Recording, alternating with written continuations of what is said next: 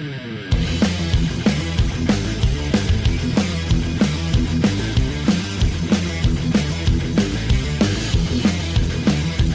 back in the football groove. Sorry guys, I had to do that. Welcome back to the Block O Show here for episode 7. Alongside me, Cole Emplet, Sarah Sharp, and Tyler Damberg. I'm Caleb Spinner. Tyler, wipe that embarrassed smile off your face. I know I'm weird. Deal with it. I'm not embarrassed. I always love a good Ace Frehley reference. You and I have broadcasted enough together where you should expect these kind of just, what are you doing moments out of me at this point. Expect the unexpected or expect the expected in this case. And speaking of such things, it's expected that Ohio State will handle Iowa pretty easily on Saturday, though anything can happen.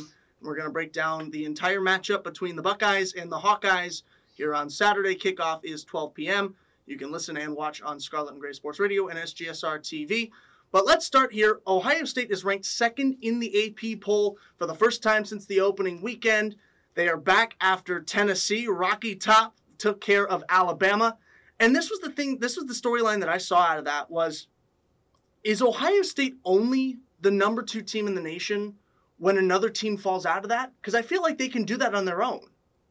I didn't think that was the case until we saw last week when Texas A&M took it to Alabama down to the final seconds, and then Alabama, they were still in that second spot after squeaking that out against the Aggies. But then we saw what happened this weekend in Knoxville. And Cole, you could probably speak a little bit more about that because you were actually there for what should be the game of the year. Oh, it's definitely game of the year. There's nothing better than an SEC matchup, top 6 matchup. Number 3 Alabama versus number 6 Tennessee, undefeated, first time since 2006 that the Vols upset Alabama.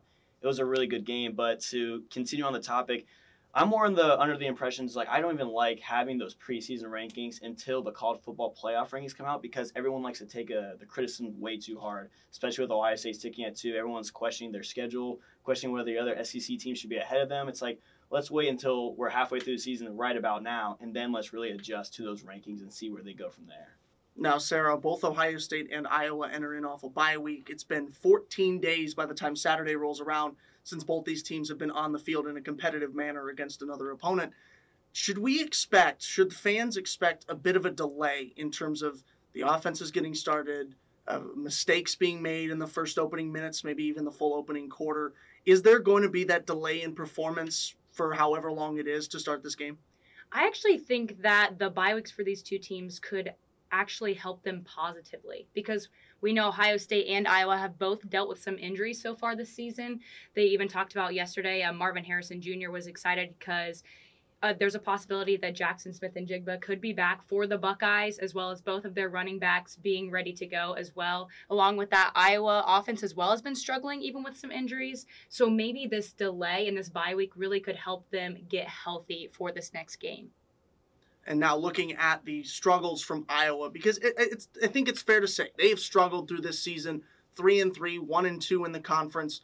Quarterback Spencer Petras has only thrown 2 touchdowns all year long with 3 interceptions to go along with that. Iowa has scored 8 total touchdowns, including 1 off their defense.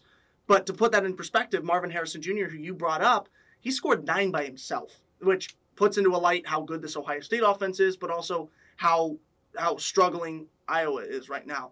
What's been the missing offensive piece or pieces for the Hawkeyes through this point in the year? It's got to be Spencer Petras, the quarterback. I think the quarterback position has been a missing piece for them. They do have Joey Labus, Alex Padilla as their other backup quarterbacks, but Petras just hasn't really stepped up in the way that he was expected to coming into this year. He was great last year, showed a lot of signs of improvement from 2020 to 21, led them to that Big Ten West title, but then Petras, he's only passing the ball on average about 26 times. The running game, that is their identity. But then when Iowa has a lot of wide receiver pieces, 2 great tight ends in Sam Laporta and Luke Lachey, Petras just has not been able to find his footing or find that throwing consistency this season so far. Now Iowa, Cole, finished 10-4 last year. It was the 4th best record in the Big Ten aside from Michigan, Ohio State, and Michigan State in that order. They're currently 3-3. After this weekend, though, they will have faced both Michigan and Ohio State, who clearly are the two strongest teams on that record.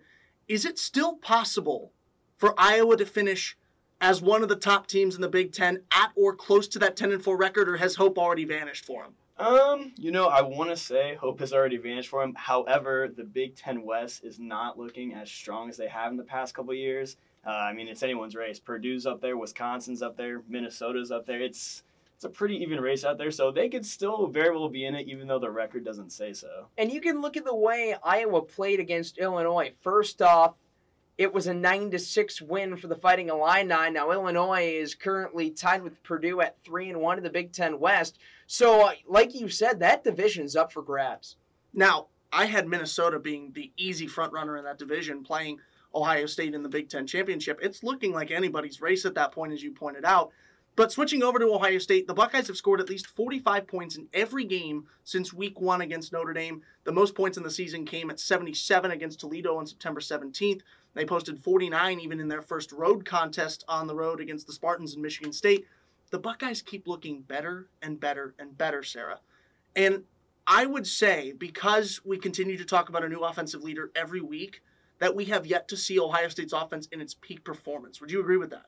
I absolutely agree. I think to really be able to gauge when they're going to be at their peak, I want to see them against a more competitive team.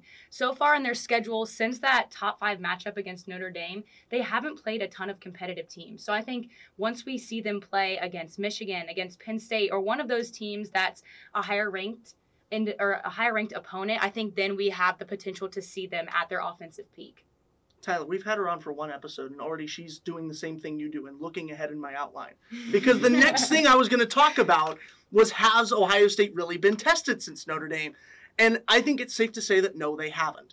Even in that game, though, against Notre Dame, when it was their first big test and probably their only big test so far through this season, the slow offensive start could be attributed to a variety of factors, one of which is, off-season rust, having not played for the full summer months and for the winter for that matter.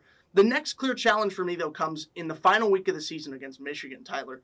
And it's before a potential Big Ten championship, before at least a bowl game, and potentially a national championship. Do you think being lulled into this false sense of confidence against having played these easy teams, I'll say, no disrespect to them, but having played these teams that are so far below your weight class for so long, do you think we see that maybe negatively affect Ohio State when they go in and play the big dogs? I'm not sure, but what I can tell you is that this week against Iowa, next week against Penn State, and then that final week against Michigan, those are going to be 3 really huge tests for Ohio State's offense specifically, because Iowa's offense, we know what they're going to bring. They're 127th in the country in total offense, but they've got a top 10 scoring defense. And so that's going to tell you for Ohio State's offense starting this week, if they can really handle those big dogs, as you mentioned, like the Michigan Wolverines, like the Penn State Nittany Lions, heck, even Maryland that week before Michigan. I think this weekend is going to really set the tone for the rest of the season in this second half. You don't know? You don't have a crystal ball back in Smith-Steve Hall? I do not. No. Why do I even have you on here if you can't tell me the future? It's okay. Matt's looking more and more like a great personality now. We love you, Matt. Sorry to fill in your spot this week, but we miss you, buddy. Barrio Tacos now getting into our read. They sponsor this show. They're one of our favorite sponsors on SGSR because they are our only sponsor in SGSR. We love to give them love, especially around lunchtime. Barrio Tacos is open right in the heart of Ohio State's campus at 15th and High Street. Barrio Tacos is serving tacos and margs late night every night. And they have an incredible happy hour with half off margaritas and $1 off tacos. That's weekdays from 3 p.m. to 6 p.m.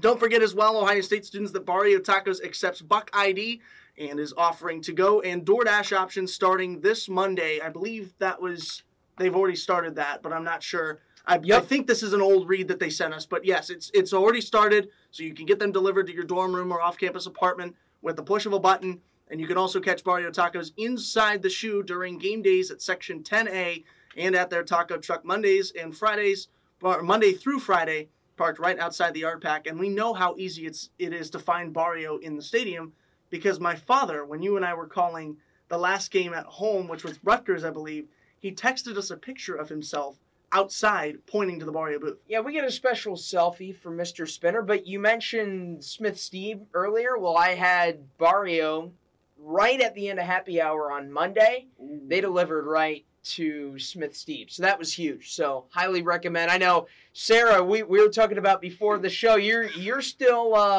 waiting to make your Barrio debut, but it looks like that's going to change this weekend. And I'm going to try it soon. You guys are tempting me.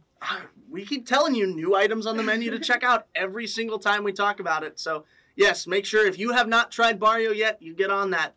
Join Sarah in making her first appearance at Barrio sometime soon. Also, Sarah, I'm noticing you're looking in the camera here. Cole is blocking you with his arm here. Yeah, so why don't you move over here? And scoot over so we there. can actually see you here as we get into our score predictions for Iowa and Ohio State. I think this is going to be a runaway, everybody. Ohio State's powerful offense will do their usual thing. We'll expect another big performance from C.J. Stroud, and more often than not, he's going to deliver. He's my Heisman frontrunner for a reason. I believe he was one of the highest ones, if not the highest, in the Vegas odds as well. But Iowa might just be the best defense that Ohio State has seen this season. I think it's going to be 34-3. Ohio State gets the win over Iowa. That 31-point margin of victory exceeds the 30 spread, and the 37 total points is under the 49.5 line. Ryan Day said on his radio show earlier on Thursday that Ohio State could expect to see some of their guys who have been previously injured, could see them back. Now, we didn't specify who, but that could be a big boost for the Buckeyes, whether that might be wide receiver Jackson Smith-Njigba, cornerback Jordan Hancock, who we have not seen yet. But nonetheless, I agree with you, Caleb. I think the Buckeyes, they cruise in this one. 38-13 is my prediction. I'd have to say, although the Iowa defense is strong, I still feel like that Ohio State offense is going to be able to excel against them. And again, on the other hand, the Iowa offense is going to struggle for sure against Ohio State. So I'm going to keep it low for Iowa and do 30-7. You know, we talked about this game is going to be swept under the rug in terms of like the national media. Everyone has Ohio State already progressing through, and they have them saying, all right, what's their Penn State matchup looking like? Tyler, like you talked about, Iowa has a top 10 defense in the country. This will be the best they've seen so far and probably the best they see all season, at least until maybe postseason play. It's going to be an identity factor for Ohio State. Hey, can we come out and play a really good game against a solid defense and go from there? And talking about on Wednesday when we got to speak to some of the players, Marvin Harrison said, hey, when Jackson Smith-Njigba comes out, defensive coordinator is going to have to pick one of us, and it's going to be like, good luck. Good luck trying to guard us. If they're at full strength, I just don't think anyone can compete with Ohio State. And with Iowa's offense, I don't think they're getting much going. I'm going to say 42-9 for the Buckeyes. 4-0 across the board. Ohio State wins against Iowa this Saturday. You can check us out on SGSR, ScarletandGraySportsRadio.com, and watch us, our booth cam on SGSR TV. That'll do it for us here on the Blocko Show for another week. We hope to see you there on Saturday. It is a Scarlet out at Ohio State, so make sure you're wearing your Scarlet if you're an Ohio State fan, or bring your Hawkeye black and gold if you're a visiting fan from the great state of Iowa. But for Cole Emplett, Sarah Sharp, and Tyler Damberg, I'm Caleb Spinner. That's the show. We're out of here.